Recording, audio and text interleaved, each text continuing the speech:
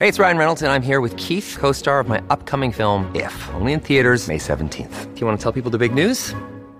All right, I'll do it. Sign up now and you'll get unlimited for $15 a month and 6 months of Paramount Plus Essential Plan on us. MintMobile.com/switch. Upfront payment of $45 equivalent to $15 per month. Unlimited over 40 gigabytes per month. Face lower speeds. Videos at 480p. Active Mint customers by 531.24 get 6 months of Paramount Plus Essential Plan. Auto renews after 6 months. Offer ends May 31st, 2024. Separate Paramount Plus registration required. Terms and conditions apply if rated PG.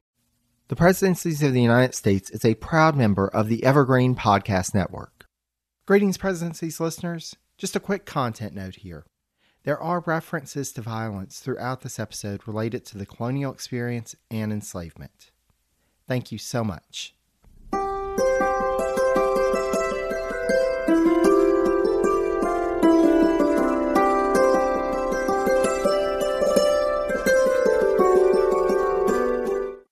Hello and welcome to the Presidencies of the United States. I'm your host, Jerry Landry.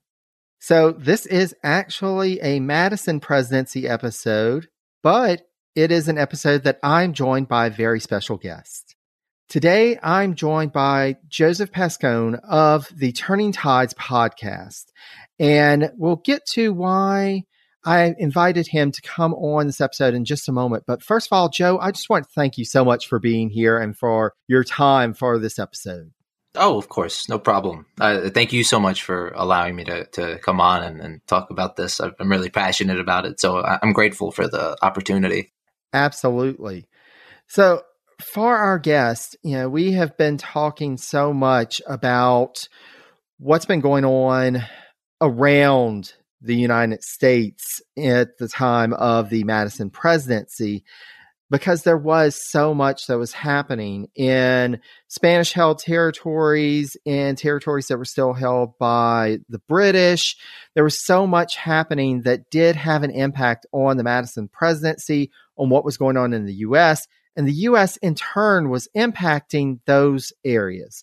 And so Joe is here to give us more information about what was going on in the Caribbean region, and in particular, Puerto Rico.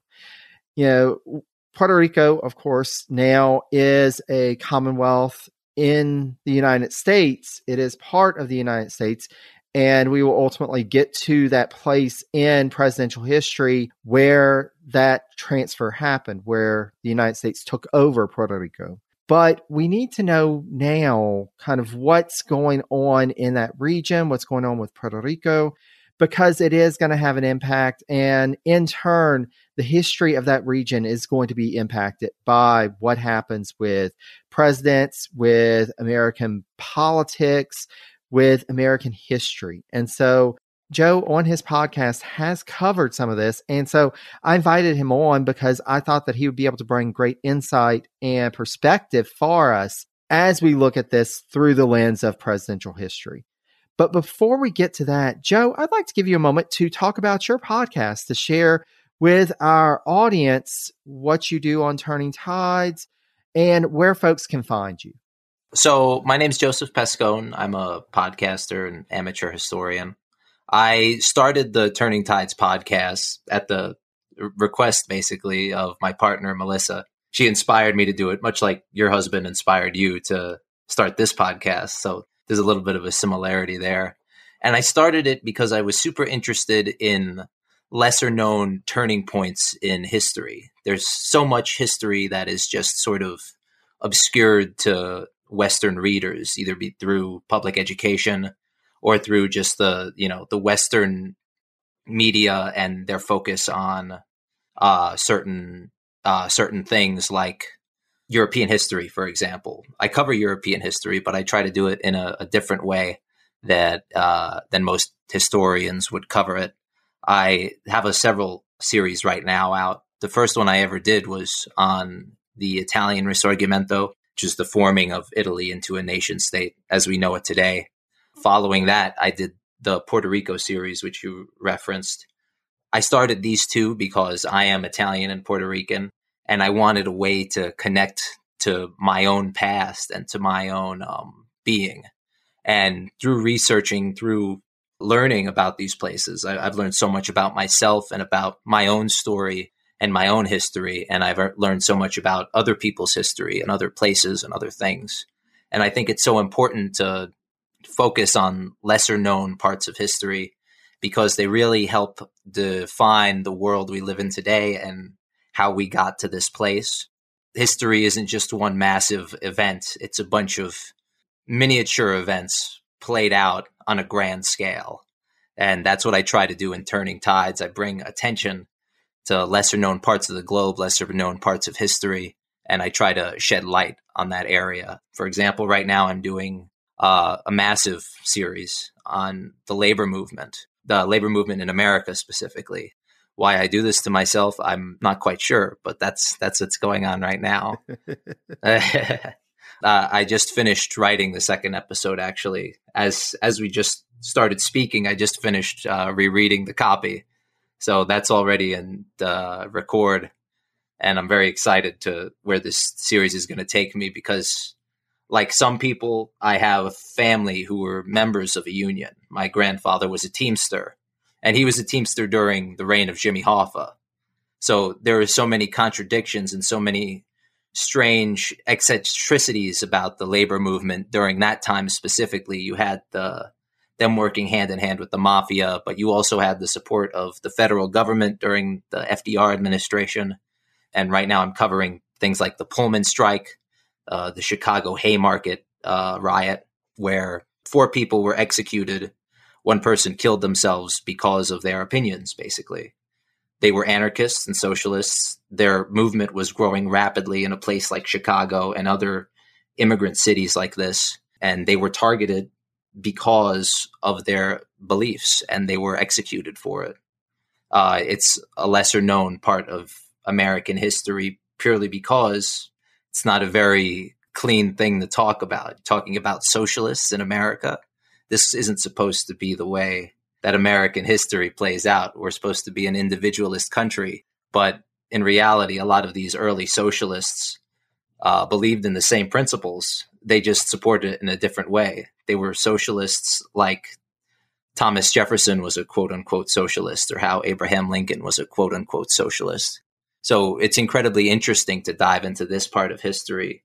And Puerto Rico is super, super important, not just to America, but to world history. It is the single oldest colony in the history of the earth. There is no older colony. It was first colonized in 1511 by Juan Ponce de Leon.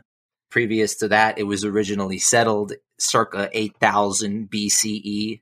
We don't know if that's the correct number, and revelations are being discovered every single day about the native peoples in the Americas, how far they were supposed to have existed or how long they existed for.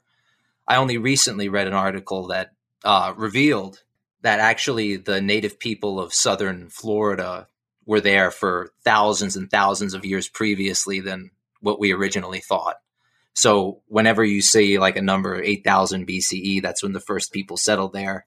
That's the first time we found a piece of, pottery, a piece of arrowhead, etc., in the ground in a refuse pile. That's what we're talking about there. Humans probably existed there thousands and thousands and thousands of years previous to then. But because of their existence, they were hunter-gatherers, they were fishermen. A lot of their tools, a lot of their lives are lost to time because wood decays, few things that remain are things like bone, fragments of animal, which were a huge part of their sort of religion. Now, there's a bunch of different theories on to where the first people of Puerto Rico came from. Some people argue that they came from Mexico, in what is today around Mexico City. Others argue that they actually came from Peru in the Andes mountain chains, and they ended up migrating throughout the entire Central America, southern Mexico, Caribbean region. They did this by traveling through the natural waterways that exist in the Caribbean. There are a bunch of different waterways. You could use like one that goes from the Yucatan to Cuba. So that's how the first people got to Cuba. And then from Cuba, you could take a very short route to Hispaniola or Haiti and Dominican Republic. Then from there, it's a short route to Puerto Rico. So this is how the sort of line of migration went. But there's a separate line of migration that goes up the Lesser Antilles, the Leeward or Windward Islands, as they're called. And they followed up through the path of Venezuela, modern day Venezuela, in the Orinoco River Valley. That's at least where it's postulated. And they kind of met and clashed in Puerto Rico. Now, either one of these civilizations triumphed over the other, or they joined their resources and became a new civilization through, assimilation and, mixing of cultures. How the Taínos came about, or thousands of years after this, maybe around 500 to 1000 AD, the Taíno civilization, as we sort of understand it, came into being. Now, was this another migration of people? It may have been. It may have been a combination of the people that originally living there. They gained new traits from North America, South America, Central America, and it all kind of meshed together into a new island-based culture. The whole thing about the Taínos is that they were from islands. They believed that human beings, the first human beings, ascended from caves in the middle of Hispaniola. They called Hispaniola Bohio, which means in the Taíno language, home. This is literally their birthplace. And if you look at some of the topography of Hispaniola, it's actually very strange. There are two separate caves, one on each end of the island. And this was supposed to be the birthplace of all human beings. They even had a location for it. It's not just some obscure, Adam and Eve, the garden. No one knows where the garden is, but they knew exactly where they came from. And this shaped their entire worldview. Even the start of the hurricanes was deeply coalesced with Taíno mythology and religion. In one of the founding myths, for example, the Taíno women leave with this great hero, this great warrior, who ends up killing his brother. So there's a bunch of symbolism right there. And he kills his brother by dunking his head into the water. And this is simulated in the sky to the Taínos. When they look up into the sky, they see the Big Dipper. And during hurricane season, hurricanes are a terrifying phenomenon, and they were just as terrifying then.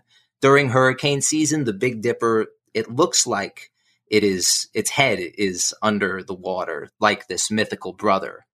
So you see, they had beliefs, and everything they believed in made perfect sense to their worldview, and it made perfect sense in the sky. They built massive ball pits where they played a ball game. Some earlier historians postulated that this was taken from like the Maya or the Aztec, but in reality, the connection between the Caribbean and Central America was completely shattered around 1000 AD. And that was because of the Caribs. The Caribs were a very warlike tribe. They practiced ritual cannibalism. This is something that's perpetuated throughout the world. You could see different examples of it. Africa, there are African tribes who would ingest their opponent and therefore gain their power. This was the same idea in the Caribs, for the Caribs. And the name Caribbean comes from this people because they were the number one boogeyman once the colonizers arrived from Europe. Well, and it's interesting. I was actually just thinking as you were talking, a couple of themes kind of came to mind, and we'll come back to those after this brief message. Gentlemen, we all know first impressions matter. And if you're not taking care of your skin, that's going to be the first thing someone notices and instantly either thinks you're older than you really are, or that you just don't care about your appearance. Show them you do, and make a great first impression with Caldera Lab. I know that for me, time is of the essence, and that's why I've enjoyed the experience with using Caldera Lab's products, because taking just a minute or so in the morning and the evening, I've seen improvements in my skincare. You're going to brush your teeth today, so with just an extra minute in that already existing routine, you can quickly and easily take steps to leave your face refreshed. Caldera Lab creates high-performance men's skincare products, and the regiment leads off their product lineup, a twice-a-day routine to transform your skin. The regimen includes 3 products: the Clean Slate, the Base Layer, and the Good. The Clean Slate starts and ends your day. This face wash leaves all skin types refreshed. The Base Layer is your daily moisturizer to hydrate your skin and jumpstart your day full of confidence. The Good is your go-to multifunctional serum at night that helps your skin look tighter and smoother, as well as helps reduce the visibility of wrinkles and fine lines. Every drop of this serum is packed with 3.4 million antioxidant units protecting your skin. And the Caldera Lab Icon Eye Serum. It addresses the 3 most common skin concerns around the eye: fine lines, dark circles, and puffiness. Caldera Lab is the leader in men's skincare, made only with top-tier ingredients, and clinical trials have found 94% of men's skin showed an overall younger-looking appearance after using Caldera Lab for a few weeks. 1 minute, morning and night, is all it takes to reduce your wrinkles, fine lines, and signs of aging. And just for our audience, we have an exclusive offer. This is their best offer available anywhere.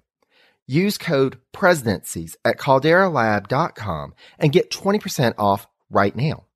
Again, get 20% off with code PRESIDENCIES at calderalab.com and make unforgettable first impressions that lead to the charming words, "You look younger." Thank you so much, and back to our program.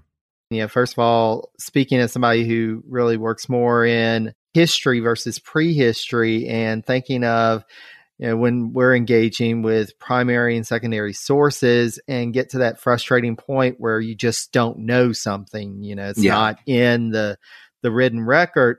But with folks who work in prehistory, it's even more so really an educated guessing game, a theory that can easily be overturned by the discovery of a new artifact or the discovery of a new site. And it's fascinating to think about. And that was one of the things, as we started talking about this episode and I started doing some preliminary research, reading about that prehistory and hearing, well, we used to think this, but now here's something else that's come up that's made us rethink that. So to me, that's fascinating. But then also, what we do know, what we've been able to discover and,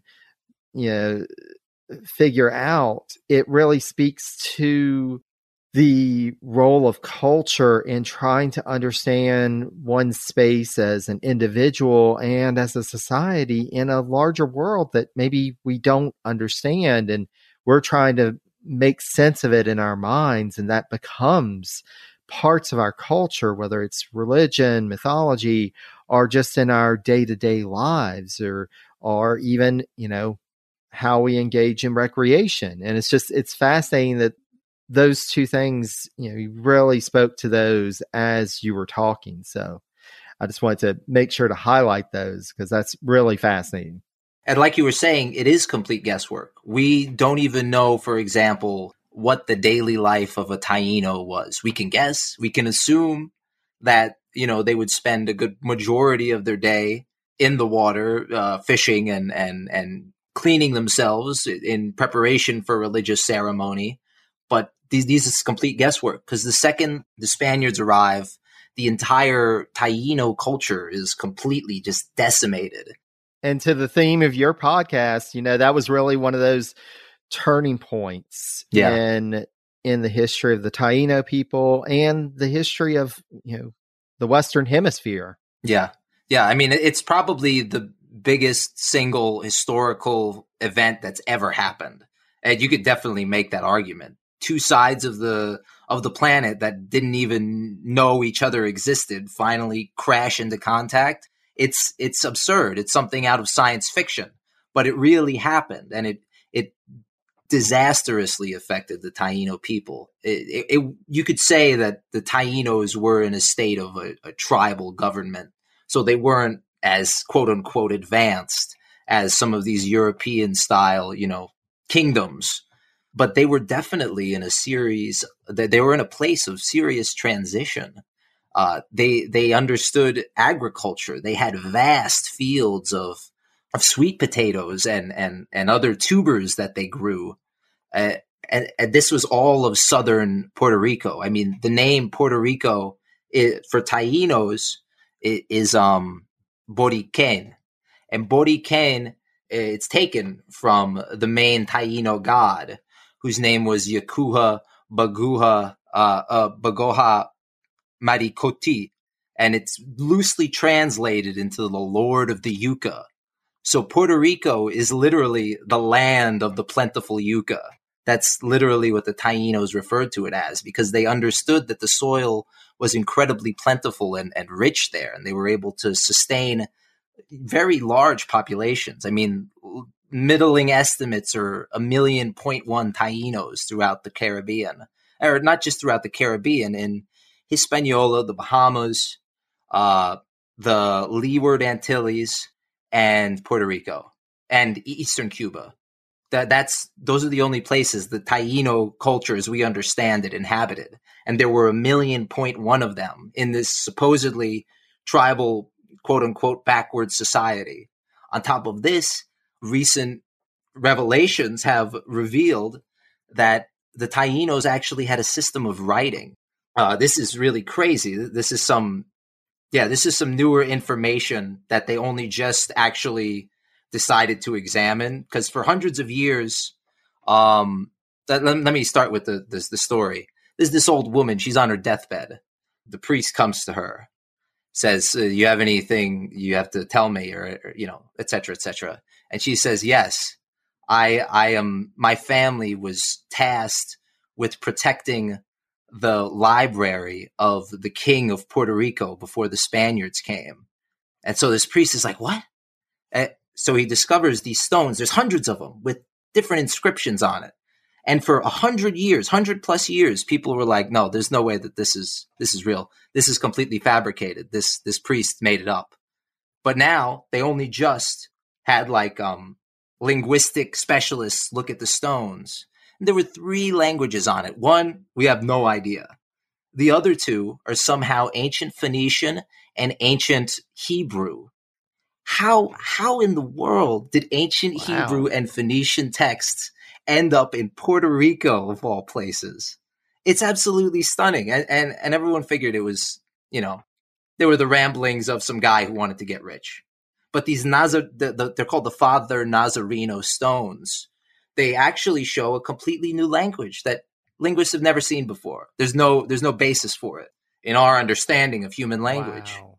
So it opens a whole new door. I mean, yeah, I mean, that speaks to, and that's the thing, the mythology of the European, quote unquote, discovery of the New World, and the intentional downplaying and decimation of cultures, because of course the European culture was, quote unquote, better. And you see so much rich culture and heritage and all of that's wiped out and replaced by the Europeans. But it also speaks to, that there are connections in wiping out that history. We also wiped out that, there were some connections. There, of course, were going to be some connections. There was going to be somebody who thought, oh, well, maybe I will try to go across the ocean, or maybe somebody just gets swept out and somehow ends up, or whatever. There were connections there that we're starting to discover, and starting to discover that it was more of a global society than we initially think of. And so it's fascinating, to see this in Puerto Rico, that here we have texts from other areas of Eurasia, and we also have a new language, or a language that we didn't know existed. That is fascinating. Yeah, it's really, really incredible. And people have postulated, the Taínos were actually the lost tribe of Israel. This is who they were. I mean, this is stuff that people genuinely have theorized. And those theories are about as, backed by evidence as any other theory. I mean, it's complete guesswork. It really is.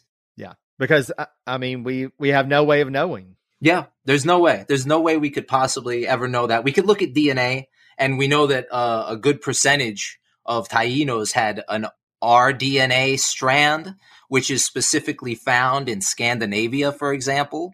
So this has gone on. This is how far the theories go. It's theorized that the first Taínos are actually descendant from the Lakota Sioux and the first Vikings of Greenland. I mean, this is how deep it goes. Yeah. And somehow that strand of DNA wove its way down the Mississippi River into the Gulf of Mexico, into the Caribbean. And that is one of the reasons why the Taíno people still somehow survive, because with this DNA strand, they were actually able to survive diseases at a higher rate than someone who wouldn't have this DNA strand, this genetic history. It's incredibly intriguing, and it shows how truly global the world was. And it shows that there didn't need to be an extinction. The Taínos didn't need to be wiped out, because the Vikings they were traders, and they were hanging out with the Inuits of Greenland. It was an unstable friendship, but they didn't bother each other for the most part. When the Viking settlement in Greenland went away, people assumed that they just disappeared too. But let's think about this logically. Would those people join with this neighboring tribe who seem to know what they're doing? They're still there while all the Vikings are passing away from diseases and hardship and malnutrition. Or would they just give up? I think that it makes perfect sense for these same Vikings to join with the local tribe, and then the local tribe would spread their influence, blossoming into a Lakota Sioux culture, because we know that the Lakota Sioux people, their origin stories are that they are people of the waves and that they come from the ocean. So there's a bunch of very interesting things when you start dissecting these Aboriginal cultures and some of their backstories. Are these just, mythical machinations, or is there some truth in it? I think there's some truth in any myth. Yeah. But then, of course, we get to the point where we start to understand why in part, this is still in the veil of history, and we don't know that we'll ever know for certain. Is because then we have colonization. We have European powers who come over to the Western Hemisphere and start bringing over their cultures, their aims, ambitions, trying to build their economies. Mm-hmm. And we see, this region, the West Indies, the Caribbean region, becomes part of this power struggle. And so would you mind speaking to kind of how Spain took control of Puerto Rico and what role it played in the larger Spanish Empire, but then also, how other European powers attempted to bring it into their sphere of influence?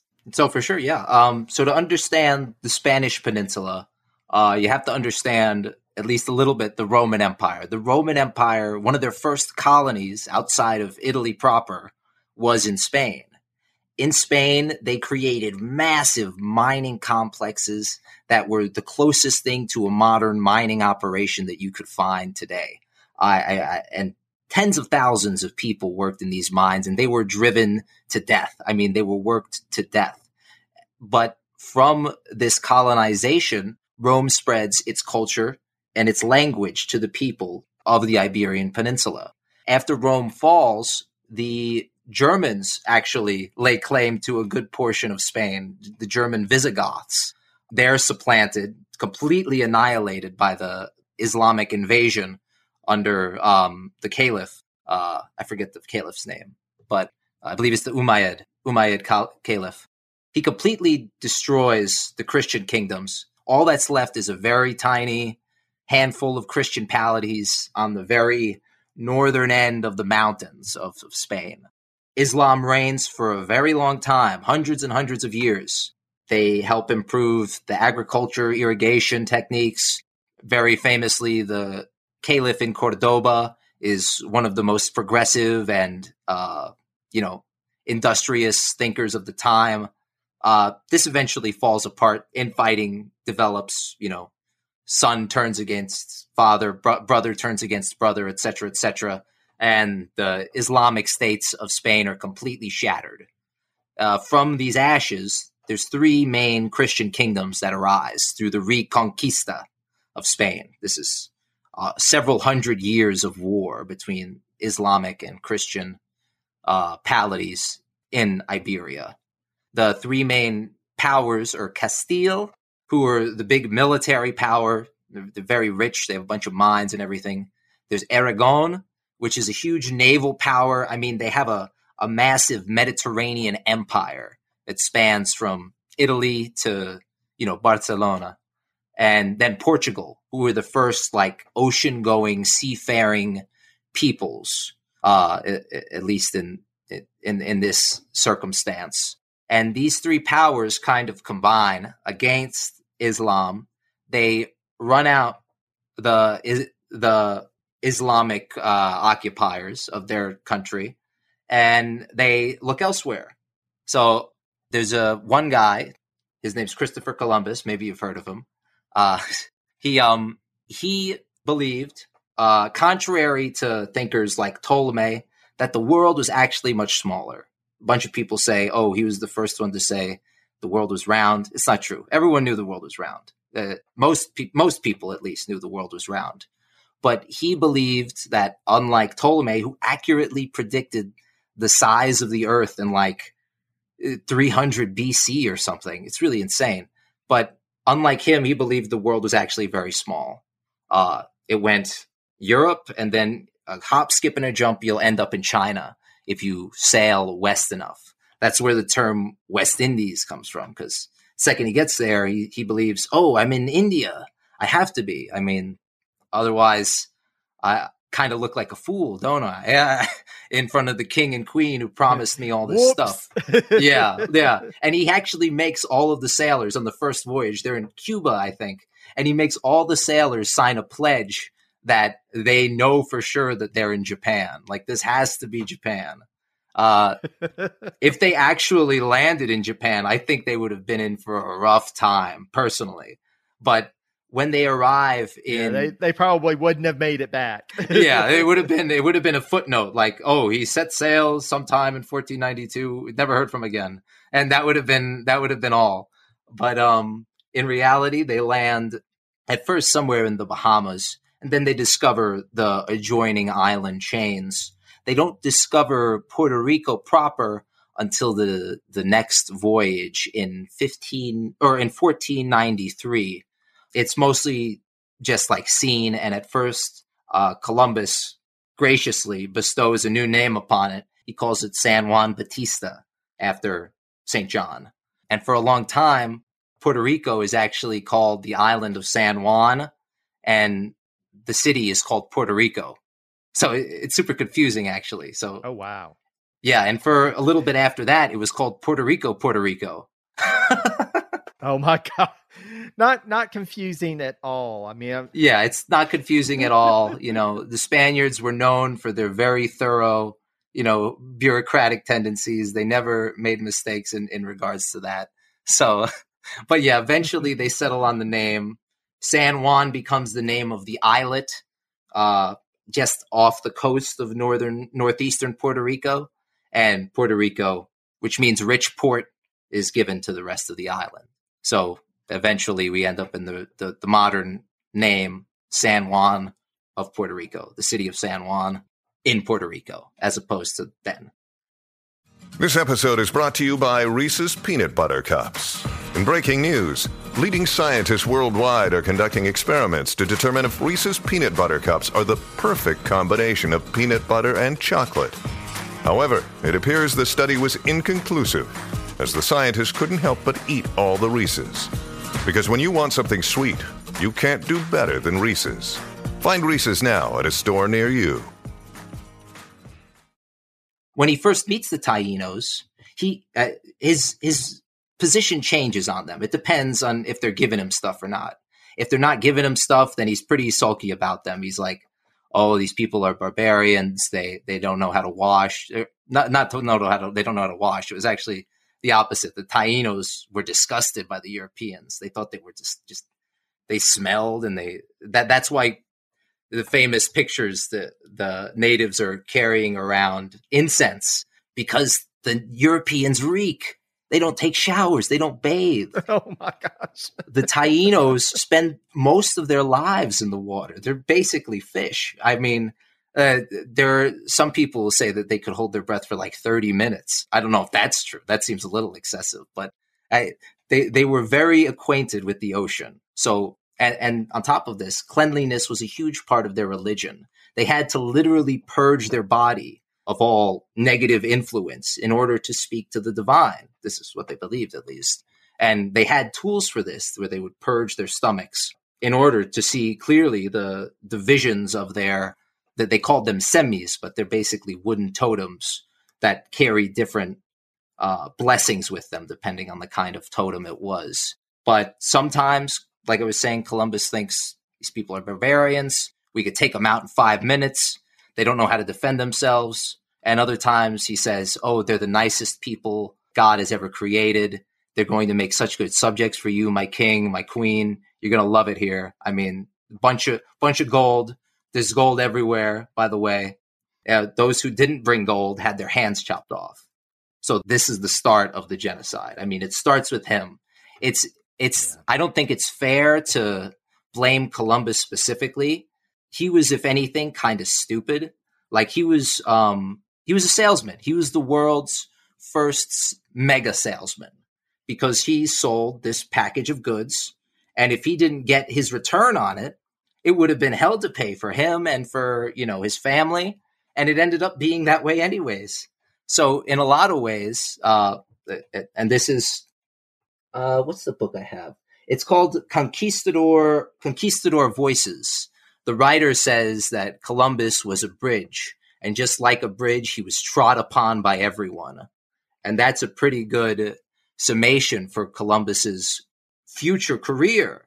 He is now vilified by people on the left, and during his time, he was crucified by his compatriots. I mean, he was considered corrupt, he was considered incompetent, and people came back to Spain with tales of this, and how he would just let the settlers of this new factory, that's what they called it, it's called Isabela in the modern Dominican Republic, I believe. He would just let them massacre natives all day. And then the natives would return the next day and return the favor. And it would just devolve, and it just evolved into this, basically a race war between these two forces. Now, how did the Spaniards keep these millions of natives in line? There were only a few hundred of them. Well, they did something truly, truly terrifying. They turned the natives' communal structure, their community, against them. So they would make the leader of your tribe, they would make him the slave driver, basically. And they would turn the other members of nobility into overseers. So now if you were a Taíno and you wanted to rebel, you'd have to rebel against literally everything you've ever known, against the only authority you've ever recognized, against the only authority that's held any sway and pertinence over your lives. On top of this, these authority figures, they had the best totems. So if you made them mad, their totems would be mad at you, and they would have, supposedly affect your crops. They would affect your family. They would affect your relationships, and it just turned the knife inward on itself. It was a really sadistic way to go about doing this. And this wasn't done by Columbus. This was done by Columbus's the next governor of Santo Domingo. He was a guy named Nicolas de Ovando. He started this. It's called the Encomendiero system, where he harnessed the power of the Taíno tribal structure and turned it against Taínos. Well, and I was just going to say it's interesting, because this really makes me think of how the United States would use native peoples and turn native peoples against one another in their bids to acquire land, to get the land treaties, and to make sure to weaken their abilities. We're talking a lot about Tecumseh's Confederacy and how the government and government agents would deliberately turn, one village against another or one chief against another. And it was this systematic, trying to separate people because, if they did combine forces, they could pose a threat. And that's why Tecumseh and the Confederacy, at least arguably for some time, was a true potential threat to American interest in the Midwest as we know of it today. But then also with the United States slave system, likewise, enslaved individuals would be put in positions where they would be in charge of other enslaved individuals. And so making people who are enslaved become the authority, at least in a limited sense. And again, it's all about dividing people, making sure to turn people against one another in order to achieve your aims. And despite the mythologies that have been perpetrated over the years, starting with like this idea of Columbus and the explorers, it was all about money and power. That's what this was all about. And it was people who were willing to do anything and be as brutal as they needed to in order to get money and power. And this sounds like this very similar and unfortunately something that's very common in history. Mm-hmm. It's a very basic part of history. Almost any era you want to look at, you see a supplanting of one society or one power for another. It's usually to do with power and stuff. And like you were saying, it had divide and conquer was the name of the game.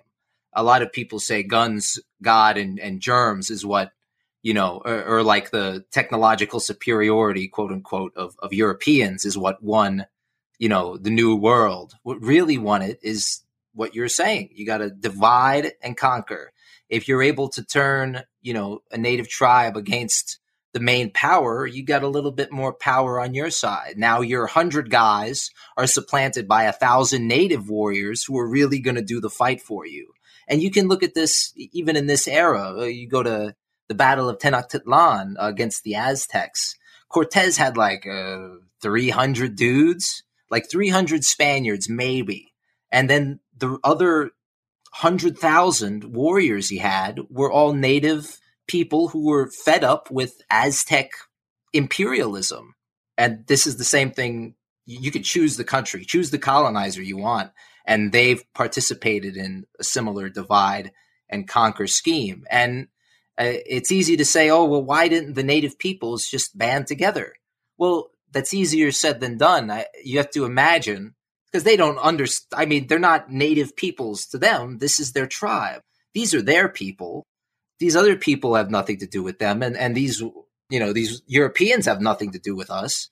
But the Europeans are promising this, this, and this. They're saying, oh, we're going to be free from Aztec hegemony or, whatever, Iroquois hegemony, Apache hegemony. Then let's do it. It seems like a win-win. But they don't understand. They weren't ready for the consequences. They weren't ready to be enslaved. They weren't ready to be worked to death. They weren't ready to be, sexually assaulted. And they weren't ready for the extermination of their culture. I cover another Native series I cover the Second Wounded Knee Occupation. And previously to the episode, or to the main crux of the episode, which happens in the 1970s, I talk about, the like you were saying, the treaties that were broken, and the one-upmanship that the government participated in against native tribes, pitting them against one another. This is the real history of colonization. It has very little to do with guns, germs, and steel. That helped. That obviously, if you have diseases that some other person has never experienced before, the other person's going to be in for a rough time. But that doesn't mean the entire person's society is wiped out. 1 million people can't just drop dead from smallpox. Sure, tens of thousands might die, but being worked to death in a mine with smallpox does not help either. And with the first colonization, Ponce de Leon comes, 1511. This is around 10 years after Columbus's heyday. Already there are different explorers, quote unquote, who are coming to the islands, trading with the locals or making deals with the locals, settling down with the locals. In Puerto Rico, you see a rebellion. There are several rebellions in Taino space. There's one in Hispaniola a few years previous, and they both start the same way. So the Tainos aren't sure if these white people can even die. They assume that they must be immortal because they're wearing this shiny, strange clothing, and they have these strange utensils that cut through anything. They're just not sure if they're even able to be killed. So they take someone, a Spaniard who needs help crossing a river, and they drown him. They drown him under the water, and after a few days, they're like, okay, they can be killed. And then the warpath starts. This uprising is led by Aguebana II. He's sometimes called Aguebana el Bravo, or the Brave. He rallies something like 10,000 Taino warriors to his side, to his banners. Some Taino tribes are like, no, this isn't our fight. We're not gonna participate. But most of the island of Puerto Rico's warriors are in the field. The Spaniards have something like 120 guys that are still alive on the entire island. Everyone else gets wiped out by the Tainos. The west of the island is completely decimated of Spanish colonists. But Ponce de Leon, he surprises a small contingent of Tainos. When he captures any Tainos, he brands an F on their forehead for King Ferdinand or for Regent Ferdinand. And he meets Aguebana on the field of battle. I want to say it's Guayanacos. He meets him at that battle. I'm not sure about that, though. And during this battle, basically the Spanish plan is to hold back. They're not going to charge, even though plenty of the conquistadors want to. They want to just waylay the natives with their steel and with their muskets.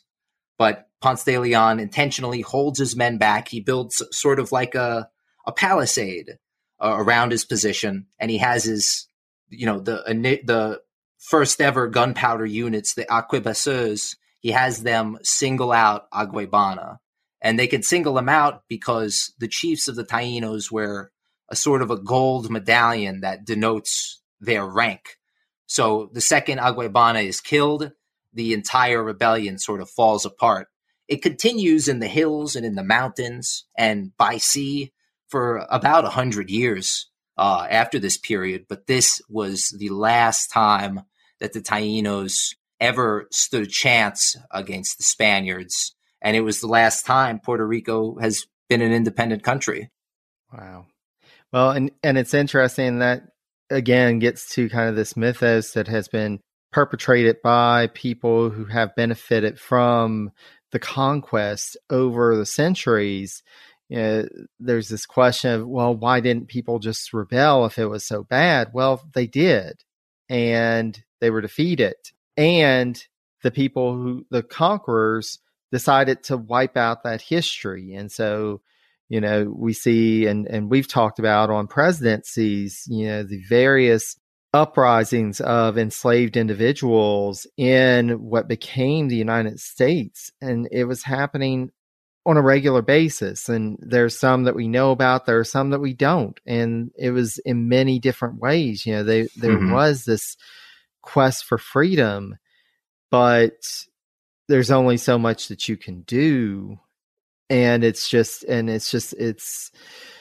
an important part of our history and heritage that needs to be shown more light, needs to be better understood, because it also speaks to another part of the human condition, that people want freedom. People aren't going to be content to be enslaved. They're not going to be content to be conquered.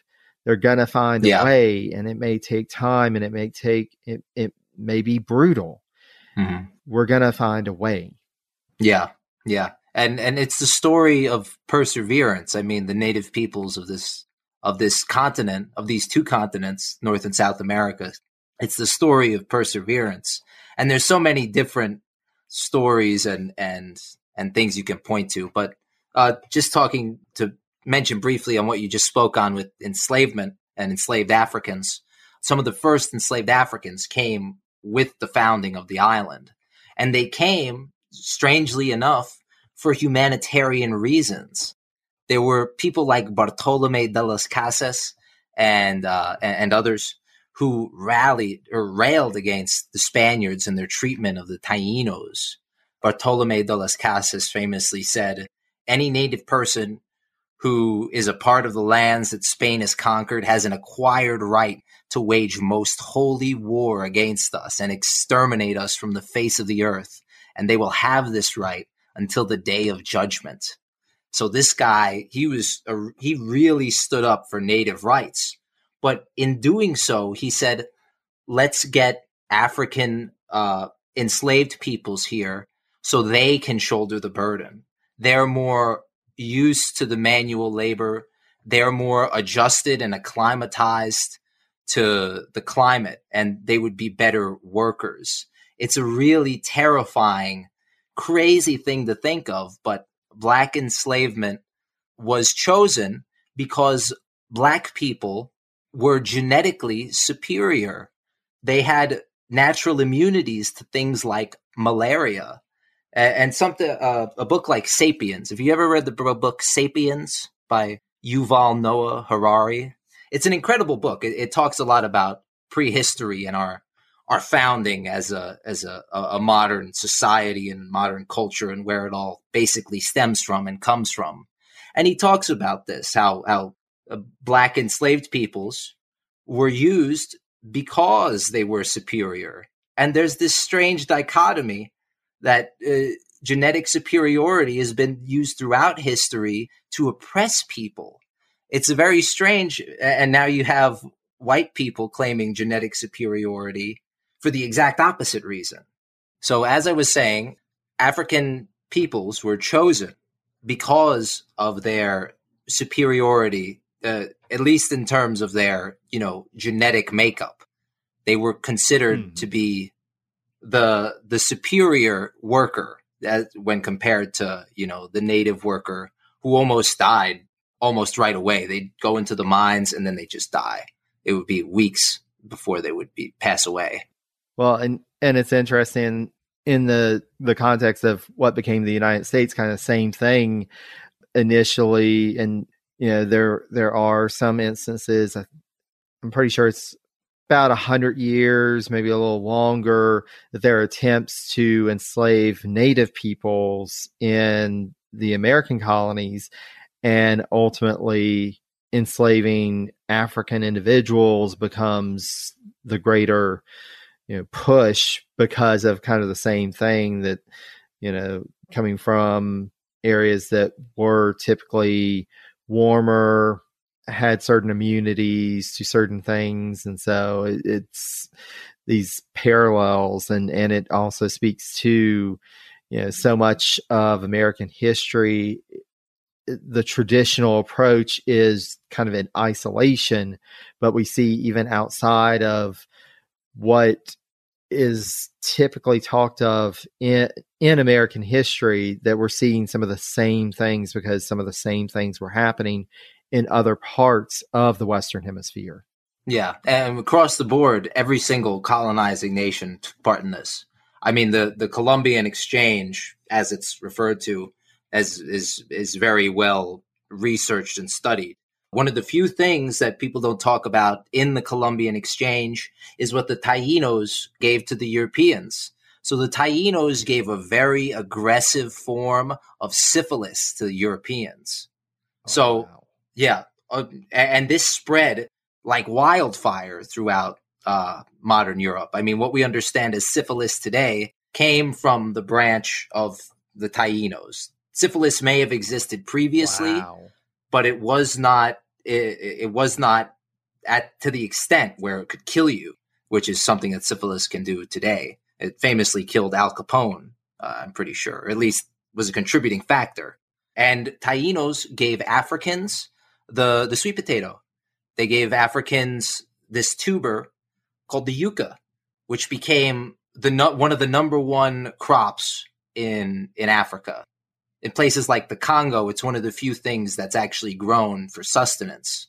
If you've ever, there's another incredible book. This is a fiction book. It's called The Poisonwood Bible, but it's about a white family that is sent as missionaries to a Congolese village. And in the Congo, basically the only thing that they are able to grow and able to eat is this yucca. So the millions of Africans have the Taínos to be grateful for the importation of the yucca crop to their continent. Wow. And again, it speaks to, that the story is more complex. This history is more complex than it's been told at times. And there are reasons why the story wasn't told. Sometimes it was a deliberate misleading, but it's important to understand that this was an exchange, and there were people who suffered in this exchange, but also it's a more complex story than we often think about. So that's fascinating. Yeah, exactly. And following initial colonization, there's problems with the Caribs. Caribs famously burned down the city of Ponce on the western side of the island, completely kill dozens of colonists. They have to move the city several different times. Or sorry, not Ponce, the city of Saint Germain. They burned down the city of Saint Germain, killed dozens of settlers, to the point where they have to transfer the location of the actual city several different times. They move it inland, then they move it by a river, then they move it up the river, then they move it at least 4 different times before they settle on the actual location of the second city of Puerto Rico, which just shows how aggressive the resistance was to early colonists from people like the Caribs. Because at this point, the Taínos that are still alive, there's very few of them left alive. Out of 1 million, in Puerto Rico at least, out of 60,000 at least people, 60 Taínos are left by like the 1520s. 1530s. Wow. Yeah, it's a really insane number. And some of these people, they may have left, they may have just dipped. And to counter this, the military governors of Puerto Rico would burn their canoes so they couldn't escape off island. They were trapped in a cycle of enslavement. But the people that managed to escape would join forces with the Caribs, who were their bitter enemies 100 years ago. But now they worked together and they fought together. On top of this, escaped enslaved peoples, they would find their way to the Caribs too. And they would mix so much that the Carib tribe, as we understand it, exists today with a significant amount of African admixture to their DNA. And they existed in the Caribbean until like the 18th century, when the British deported the entire population of the Caribs to today the coast of Nicaragua, which is an interesting part in itself, because the Caribs were allied with the French. The French were maybe the next major power in the area. They practiced a little bit different a policy. They believed more in allying themselves with native peoples and profiting that way off of their labor and their products. And they became very powerful in the Lesser Antilles, the Leeward and Windward Islands. And they harassed Puerto Rico plenty of times, but eventually they would sort of fall out of favor in the region in about the beginning of the 17th century because of infighting in France itself. So next was the Dutch, and then next were the British. They followed very similar lines. The British captured places like Jamaica, the Bahamas, several different islands in the Caribbean. The Dutch, they captured places in the Leeward or in the Lesser Antilles, and places like Curacao, which became basically their base of operation in the entire New World. And they were all about profit. That was their main modus operandi. The British famously turned Jamaica into a massive, massive slave state, where some of the worst things committed against enslaved peoples was done. I was listening to, I think The Rest is History, and they spoke about a slave owner in Jamaica who would make enslaved peoples who stole corn, for example, he would make other enslaved peoples defecate into their mouths. This is the level of oh my God. This is the level of insanity that slave owners participated in the Caribbean. And this is across the board. I mean, Spain was a little bit more lax in its enslavement laws because in Spain you could theoretically buy your freedom. That was it's been a very well established law in Spain because Spain had slaves forever, and it wasn't just African slaves. I mean, prior to African slavery, it was mostly Slavic slaves. That's where the term slave literally comes from. It's from Slavi, the Slavics.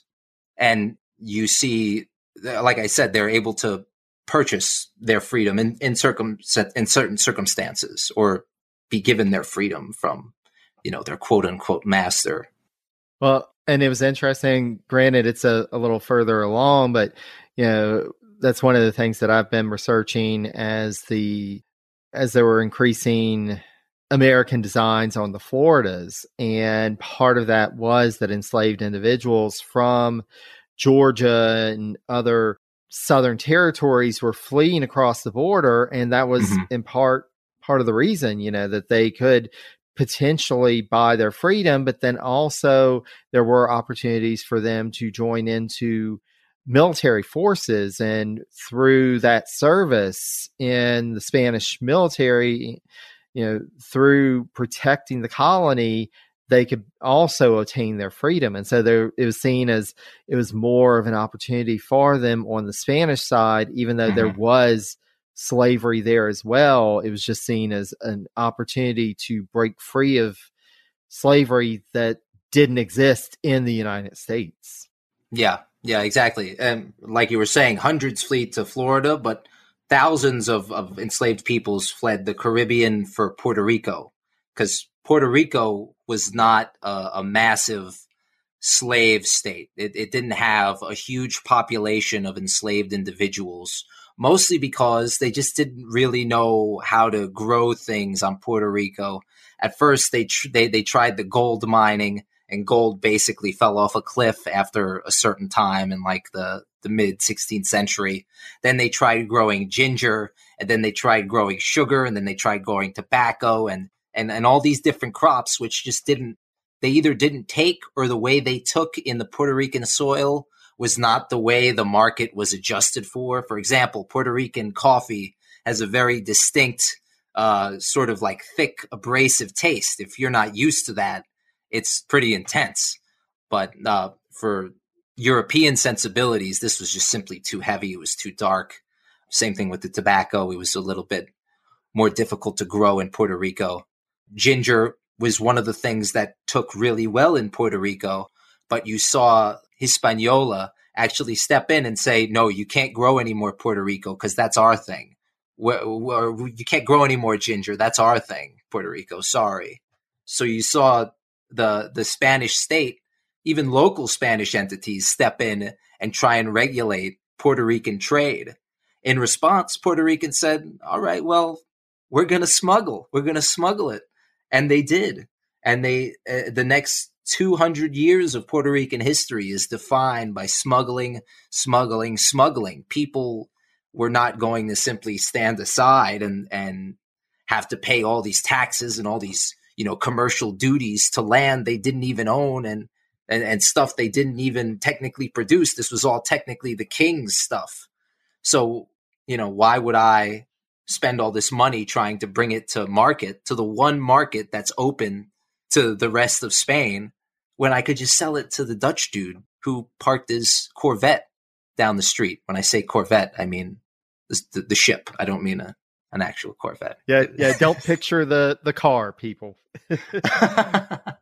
So you see the smuggling, you see the initial designs on Puerto Rico by a bunch of different powers, mostly the British. The British consider it the key to the Indies. When if you look at a map, it's pretty clear why they thought this way. Puerto Rico forms the fulcrum between the Lesser Antilles and the Greater Antilles. So if you control that, it's a hop, skip, and a jump to Hispaniola, which is incredibly productive, Cuba, which is incredibly productive, and then, to Mexico, which is some of the largest silver mines and doubloon making in the world. The British attack 2 times. They attack like within a few years, the 2 times. The first is led by Sir Francis Drake, the famous circumnavigator of the globe and defeater of the Spanish Armada. He attacks Puerto Rico because there's a rumor, it's a true rumor, that a Spanish treasure ship has had to dock in Puerto Rico because of a storm. So now there's millions of pounds in 16th century money, so it's like $100 million today, in San Juan's vaults. Francis Drake, he storms into the harbor, but in the years since the Caribs have destroyed everything and the French have raided the place, they've built massive forts. One of them is El Moro. This is the main fort. If you type in Puerto Rico fort, this is the one that's going to come up on your search engine. From El Moro, the Puerto Ricans and the Spanish defenders are able to lay down like a withering cannonball fire. They nearly kill Drake as he's sitting on his captain's seat. It says they struck the stool from under him. So that must have been pretty intense to be sitting there, and then suddenly you don't have a chair because a cannonball ripped it away from you. Yeah. I'm picturing like a cartoonish, like it just disappears and he's sitting there and yeah. Oh, it was pretty cartoonish at first, but there were 2 people behind him who got completely obliterated by this cannonball. Oh, yeah. So that wasn't as cartoonish as that, but initially, yes, it would have been pretty cartoonish. This attack fails not because of particularly accurate, cannonball fire, but because the entire British expeditionary force is like completely being destroyed by dysentery. The co-leader of this expedition was Sir John Hawkins, or something Hawkins. He dies right before they get to Puerto Rico, and a week after this engagement, this futile, cannonade, Francis Drake is dead too. A few years after this, Earl of Cumberland, I think the 3rd Earl of Cumberland, he attempts to one-up Francis Drake's, initial attack. He storms in from behind. He lands behind San Juan and takes the city by surprise, basically. And he actually manages to occupy Puerto Rico. He does so for a few weeks, and his occupation is only as, it only stretches as far as the eyesight of the British patrolmen. Otherwise he was not in control of anything. And his patrols would get ambushed in the hills and stuff by Puerto Ricans who weren't going to, sit down and let some British dudes tell them what to do. They had enough of that already with the Spanish monarchs. So that occupation is completely wrecked. They suffer hundreds of casualties. There's only a few thousand men in the attack to begin with. So they had to leave pretty quickly. And a Spanish fleet reoccupies the island in a few weeks after the British departure. The next attack is by the Dutch, by a guy named Boudewijn Hendrickson.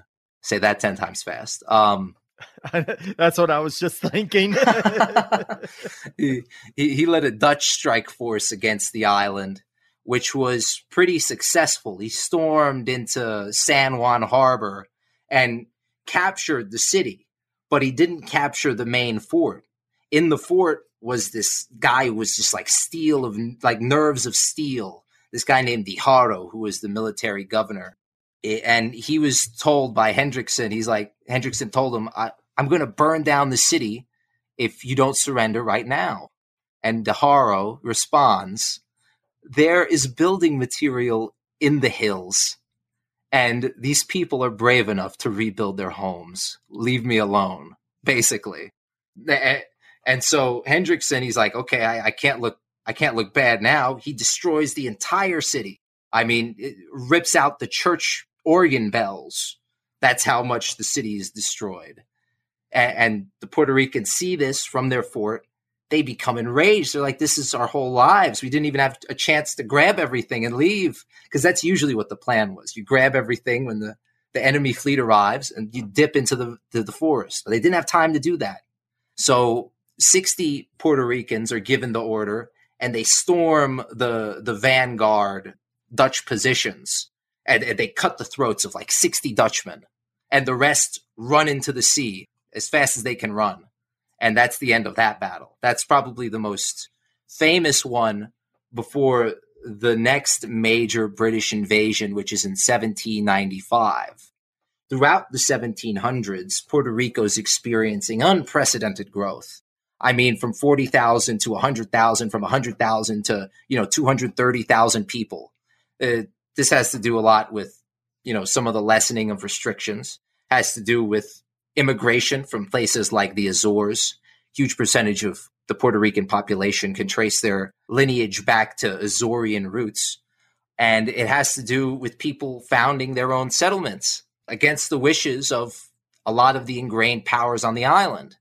So on the island, there are two major powers. There are the hato owners and the hacienda owners. Hatos were basically ranches. They raised cows mostly for their leather and for meat. They also raised horses. Puerto Rican horses are very famous. The Puerto Rican horses are what conquered the Aztecs, for example. Those are the horses that Cortez used. They were raised in Puerto Rico. Leather was a huge thing, like I was saying. But hacienda owners, they grew sugar mostly, almost exclusively, which is one of the few things that really took well in Puerto Rico. And so this conflict led to the necessary growth that the society needed. More communities are settled, more farms are closed in, more barriers are built between public and private land. This obviously caused consternation between the ingrained powers and the newer, more agriculturally minded powers. And it causes an increase of the slave population. By the middle of the 19th century, for example, the slave population has risen from like 10,000 in the mid 18th century to over 50,000 in the mid 19th century. So it's a huge amount of economic growth, and that severely affects the enslaved peoples of the area, because Puerto Rico was, like I was saying, sort of this alcove of freedom in an entire sea of complete depravity and apartheid. Not to say that Spain didn't participate in apartheid. They may have had more liberal laws when it came to enslaved peoples, but their entire society was dependent on the citizen's family. If you could prove that you were Spanish, you were given more incentives. You were able to purchase certain property. You were able to do X, Y, Z, and the other thing. You were able to, you probably have more connections to Europe, which gives you a better chance at becoming a merchant and gaining wealth that way. If you were an African, an Afro-Caribbean, or someone who is of native descent, these opportunities didn't exist for you, and you were actively shunned in society. There were laws passed against, certain people carrying sticks, for example. You couldn't carry a stick if you were a black man. Doesn't make a lot of sense to me, but that's what the law was, and that's how society operated. Everything was about your blood. If you could prove your blood, you could get a lot of things handed to you. You could become a white person. You could literally petition the government and get a piece of paper that says, oh, you're white. Congratulations. I don't know what happens after that. But this was a huge process. You had to basically disown your entire family history. And now everyone knew you weren't really white. You just paid a bunch of money to get the state to give you this piece of paper. So that's the way that society in Puerto Rico ran. Everything ran through the military governor. He had his sub-lieutenants were called the Teniente a Guerra, which is basically the tenant of war, the lieutenant of war. And they took instruction from the cabildos, which were local councils. These weren't democratically elected. You just sort of were chosen if you were an affluent member of the community.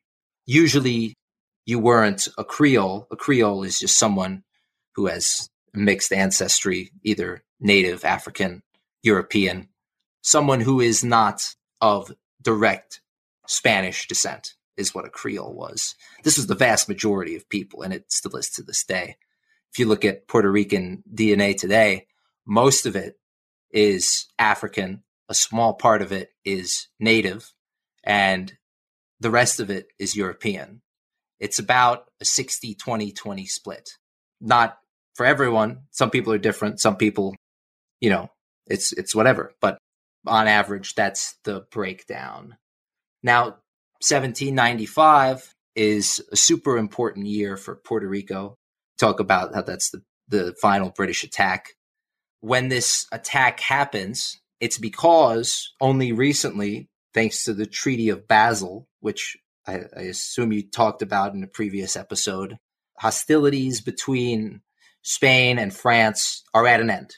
With the Treaty of Basel, Spain cedes the western portion of Hispaniola, what we now consider Haiti, to France, and at the same time joins on the side of France. Previously they were at war, but joins on the side of France against I think at this point it's the Second Coalition. And this obviously makes Britain very mad. They were expecting Spanish naval support, and so they decide the best way to get back at Spain is to sort of break their colonial empire apart. The first key to doing this was to attack Puerto Rico.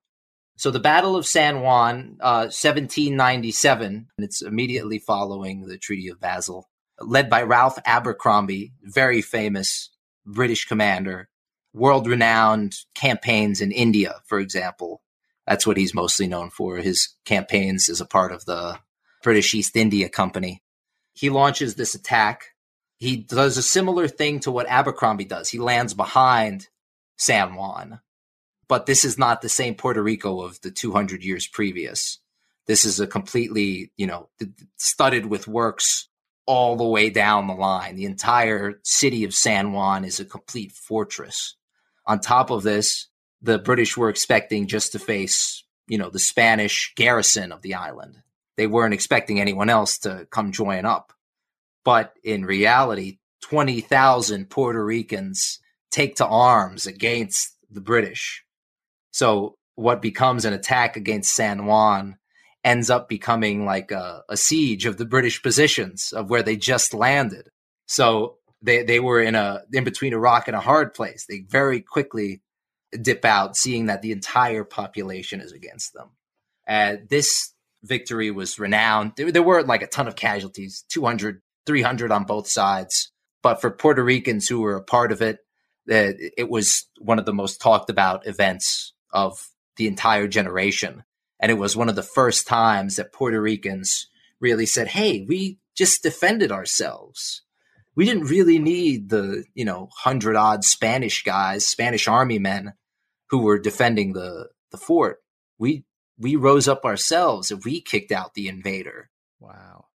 Why do we need Spain anymore? So these were the first bubblings of nationalism in terms of, for Puerto Ricans. Previous, it was just an island, and it was an island that was directly controlled by Spain. It was as Spanish, technically, as a city like Barcelona. Well, and it's interesting, especially thinking of the context of the time. This was the time. So at this point, the Haitian Revolution had begun a few years before.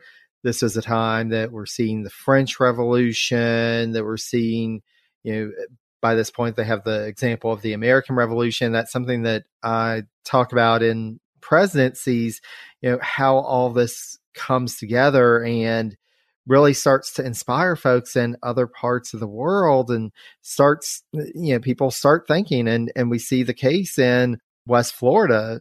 Folks start questioning, well, why do we need Spain? We can do things ourselves. And especially, a few years down the line from this point that we're talking about, when the French take over Spain or attempt to take over Spain, and you have this breakdown in the colonial system, and folks across the Western Hemisphere start asking, well, what do we need Spain for? We're sending them all this wealth, but what are we getting? And we can govern ourselves. We don't need the Spanish government. Yeah. And every single colony was saying that in one sense or another. Besides, I think Peru, almost every other colony was, by the end of the Napoleonic Wars, up in arms against the Spanish dominion. Some of the time it was because of some mass movement, like in Puerto Rico or in Buenos Aires, people in Buenos Aires completely destroyed a British expeditionary force that was sent against them. But in places like Venezuela and Mexico, you see Hidalgo's rebellion, you see Miranda's rebellion, and these all fail initially, mostly because they didn't really want to take over. They were trying to do what, the Americans were doing in the first, 15 minutes of the American Revolutionary War. They were trying to just compromise with the people in charge. And then they were split up and they were destroyed in turn. By time the 18 teens begin, 1812, 1813, the last of these embers are supposedly being smushed out by the Spanish army in America. They were not prepared at all for Simón Bolívar and his second in command, who himself was a Puerto Rican. Their armies ran roughshod over all of South America. Famously, Bolívar crossed the Andes and connected with rebel faction fighting on the other side of the Andes. And that was basically the end of the Spanish Wars of Independence. Puerto Rico played a part in this conflict. Puerto Rico and Cuba were one of the only places where rebellion wasn't imminent. Not only wasn't imminent, they completely supported, at least most people completely supported, the Spanish monarchy. Spain, in turn, granted Puerto Rico the pet name Most Loyal, and what is it? It's the most loyal and most noble. That's what the official nickname of Puerto Rico is, and it is still that name today. And Puerto Rico was used as basically a military base. Something like 10,000 Puerto Ricans went to fight against their cousins, basically, in South America. It basically became a military bastion.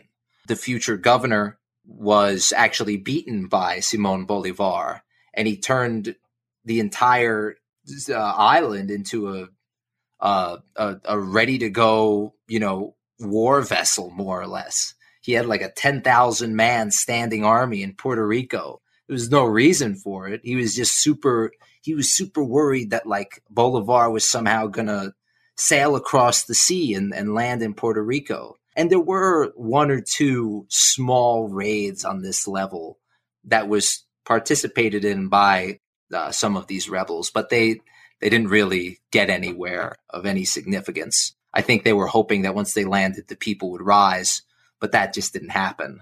And if it did, it didn't happen in any sort of meaningful way.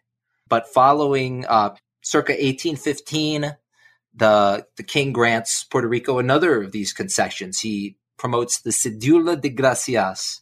This is, as it says, a way of giving thanks to Puerto Rico for, staying on Spain's side. Basically, what the Cédula does is it grants Puerto Rico the ability to participate in the trade that it was already participating in. Now, instead of, smuggling, this trade is now legal. So you saw instantaneous returns on like a taxation level. So some people point to the Cédula Gracias as a very important piece of economic incentive for the people of Puerto Rico. But many others say, oh, no, actually, this was just sort of legalizing what was always happening on the island to begin with. So its impact has to be taken with a grain of salt. Well, and it's almost a case of if you can't beat them, join them. So yeah, or collect taxes in this case from them. Yeah, in this case, like the lone smuggler, he proved to be way more powerful than the entire kingdom of Spain, which is pretty impressive. And it's interesting from the context of the U.S. and thinking of the early American presidencies, that was one of the big sticking points with pretty much every European power that still had colonies in the Western Hemisphere, is that the United States was arguing for free trade because they wanted to be able to trade legally with colonies in the West Indies and the Caribbean and South America, Central America, but they were prohibited because of the way the system was set up with the colonization and mercantile system as it was. And it wasn't that the trade wasn't happening. It was smuggling. We talked a little bit about this and we'll talk a little bit more, but you had folks like the operations out of Barataria Bay in what's now Louisiana, and you had these huge smuggling operations. It was happening. And so if you didn't legalize it, if you didn't go ahead and just say, let's just make a system and collect taxes, it was still going to happen anyway. Mm-hmm. Yeah, it's exactly like you're saying. It was going to happen regardless. So the king just basically, he just gave up. He was like, I can't. I mean, the rebellions are starting again in South America. I need all my ducks in a row where I can get them. And if that means that, America becomes the number one trade partner for the Caribbean, then that's what that means. At least we'll get some of that return, I think was his argument. And like you were saying, Puerto Rico, the Puerto Rican market explodes on the American scene. America, while it's fighting Great Britain, for example, relies almost exclusively on Caribbean molasses and sugar for any of those basic things. Think of all the things that are made with sugar or molasses. And you could imagine how important, how crucial the Puerto Rican sugar was. And I think, again, 1812, I'm not sure if it was Puerto Rican sugar or what kind of sugar, but some sort of sugar stopped up the British cannons during the Battle of New Orleans, which I assume, I'm not sure if you knew that. I love it. It was a little take that. That's for Jamaica. That's there you go. Well, and it's interesting, especially at this time. And, we've touched some of it on this a little bit in presidencies, but we're going to be increasingly seeing this. You have American political leaders at the time. You even see letters from Jefferson talking about, of course, Jefferson and Madison and Monroe had designs on the Floridas, but they were also talking about Cuba. They were talking about other parts. They were talking about expansion beyond what we think of as kind of what became Manifest Destiny across the continent. And you hear increasingly so, and especially after the War of 1812, more American leaders, and in particular leaders in the South, who are talking about taking over colonies from the West Indies and colonies in the Caribbean. Cuba's a big one, but there's also designs on Santo Domingo, and I imagine designs on Puerto Rico and so many other places, because they wanted to expand. And especially since slavery, even though it existed kind of in a different fashion, it still existed in these places. And so they thought that would be a natural progression for the southern United States to expand. Yeah, and they did attempt it. In, I think, the 1840s, there was a guy from the Alsace region of France, or the German-French borderland. He gained a lot of money and followers, both in Puerto Rico and in presumably America, to launch an invasion of the island. He was held up in Curacao by Dutch authorities, but there were something like 500, 700 armed men ready to land on Puerto Rico at any moment. And this was only prevented at the last moment by intervention of, the Dutch authorities. And there were so many other, like there were filibusters in like Nicaragua. I know we mentioned Nicaragua already, but a guy named, Joseph Walker, I think is immediately following this period, one of the filibusters. He actually becomes dictator of the entire country with a group of 300 armed followers. Wow. And is in charge for several years. You see French designs on Mexico during the United States Civil War, where an entire empire is raised out of nothing from the French crown and their involvement in Mexican politics. You see, you see multiple uprisings of enslaved peoples throughout the Caribbean, in the hopes that something like this was going to happen. With the guy was talking about, the Alsatian man, he managed to put some feelers out onto Puerto Rico proper and got the enslaved population to rise up in the presumption that he was going to abolish chattel enslavement. He didn't end up doing this. In fact, he made a point to say that he wasn't going to do this to rich Philadelphia businessmen so he could get their money. But he used the enslaved people of Puerto Rico to hatch a half-hearted rebellion, which saw the shooting of several Puerto Rican enslaved peoples as simply on a presumption, not that was it. That's all they did. But yeah, it's right after this time, Puerto Rican nationalism starts to manifest wholly.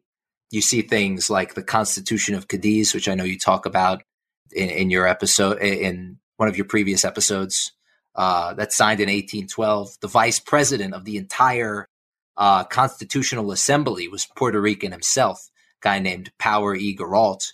And if that sounds like a weird name, the surname Power in a place like Puerto Rico actually had a huge Irish diaspora that was an integral part of the entire community. This makes sense when you understand that Spanish immigration was completely based on the Catholic religion. The fact that Irish people were already Catholic, it was a helpful transition to move over there. And Irish people, along with French people from Haiti, Venezuelans from then the Spanish colony, made up a huge percentage, and they make up a huge percentage of Puerto Rican genome. And these are some of the first, liberals of the island too. They supported, like I said, the Cadiz Constitution and its reintegration in the 1820s. That didn't last too long either.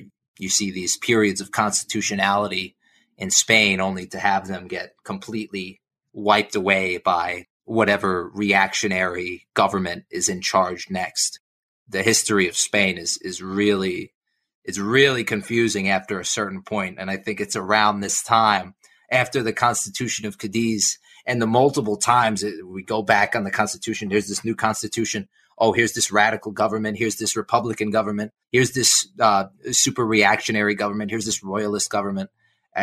That's like the whole history of Spain up until 1970, when General Franco finally passes away. And it affects the entire region.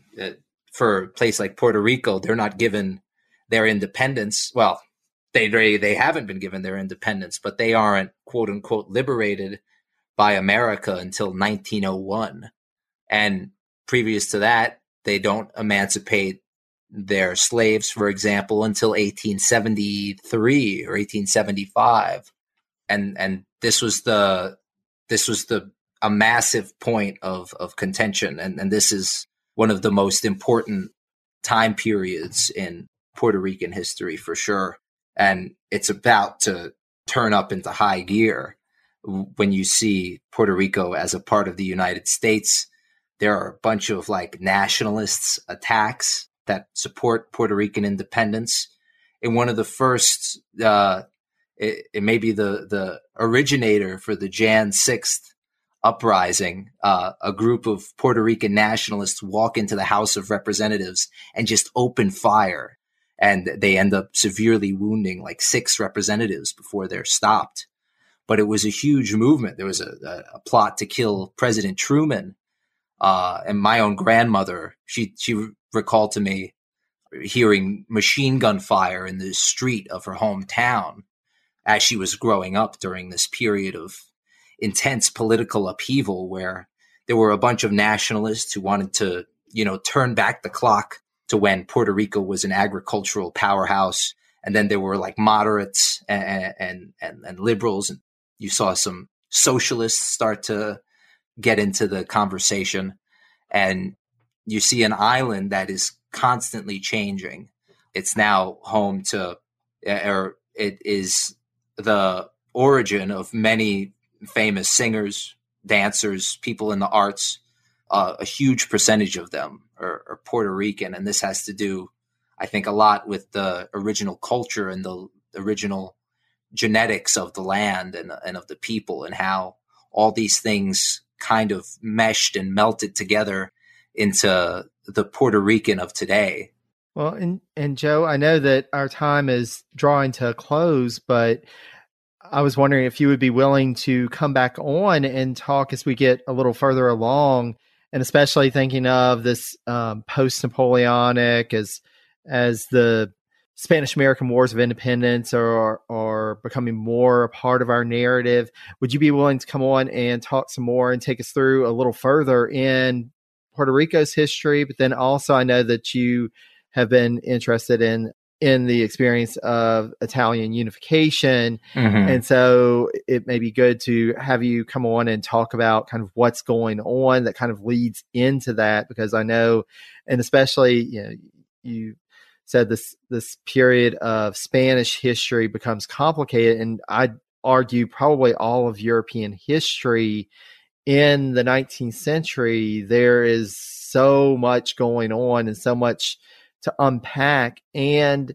again, it's one of those things that's kind of often left off when you're talking about U.S. presidential history and really American history in general, but there are impacts. We're seeing, whether it's through direct like diplomacy or indirect with European powers making designs on colonies in the Western Hemisphere, but then also immigration and this surge of immigration to the United States and how that changes the nation.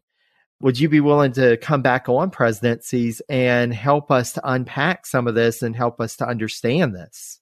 I would love to come back on. It's been so much fun talking with you, and I just want to say thanks again for having me on. And yeah, I would love to come back on and talk about, like you were saying, this era and get into the nitty gritty of what made the 19th century so complicated. Because as you say, you could take every decade of the 19th century and just make that a podcast or a book. You could do anything with it. Exactly. Any decade, it doesn't matter. The most random 1820s, you think that's boring? No, it's not actually.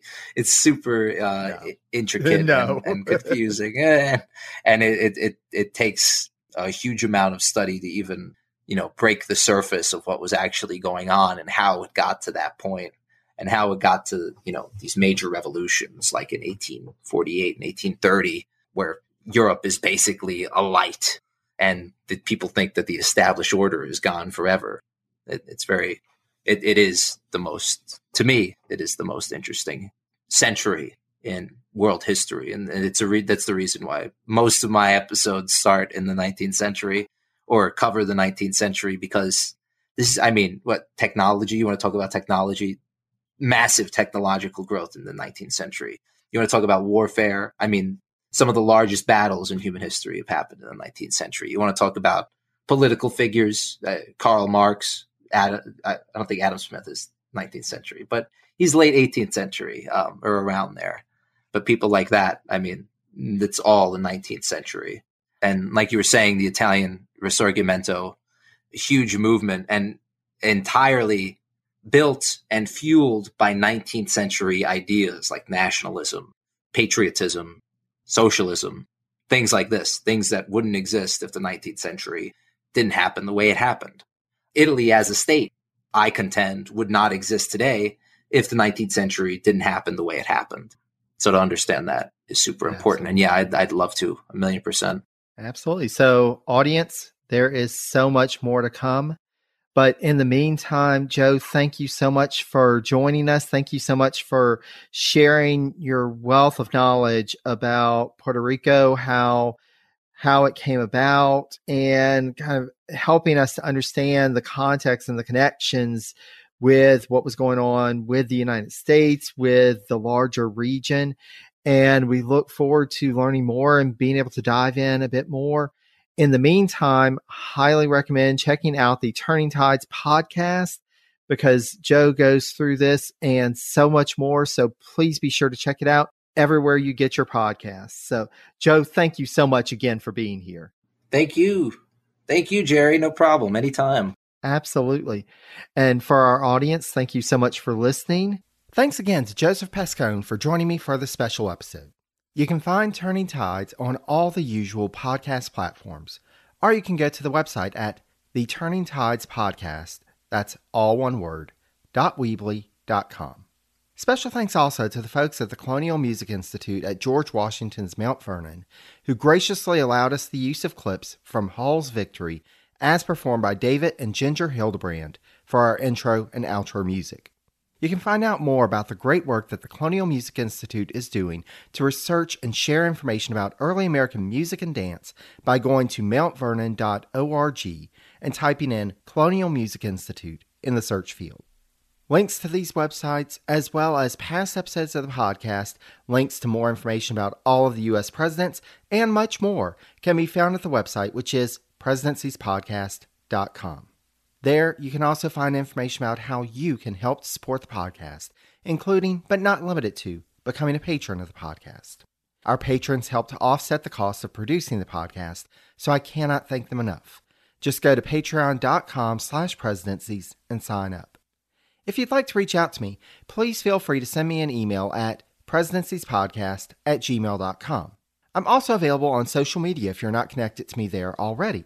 I'm on Mastodon, Post, and Facebook as Presidencies, on Twitter at Presidencies89, and on Instagram and Threads at Presidencies Podcast, all one word.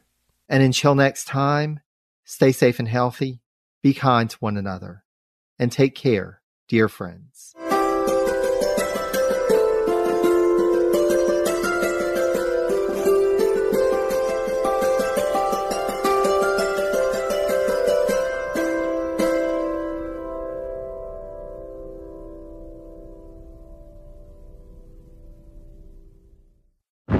The Battle of Waterloo was one of the most famous turning points in world history. But what happened next? My name's David Montgomery, and I'm the host of The Siècle, a history podcast that tackles exactly that. Join me as I cover France's overlooked century in between Napoleon and World War I. The Siècle, spelled SIECLE, is part of the Evergreen Podcast Network and can be found wherever you get podcasts.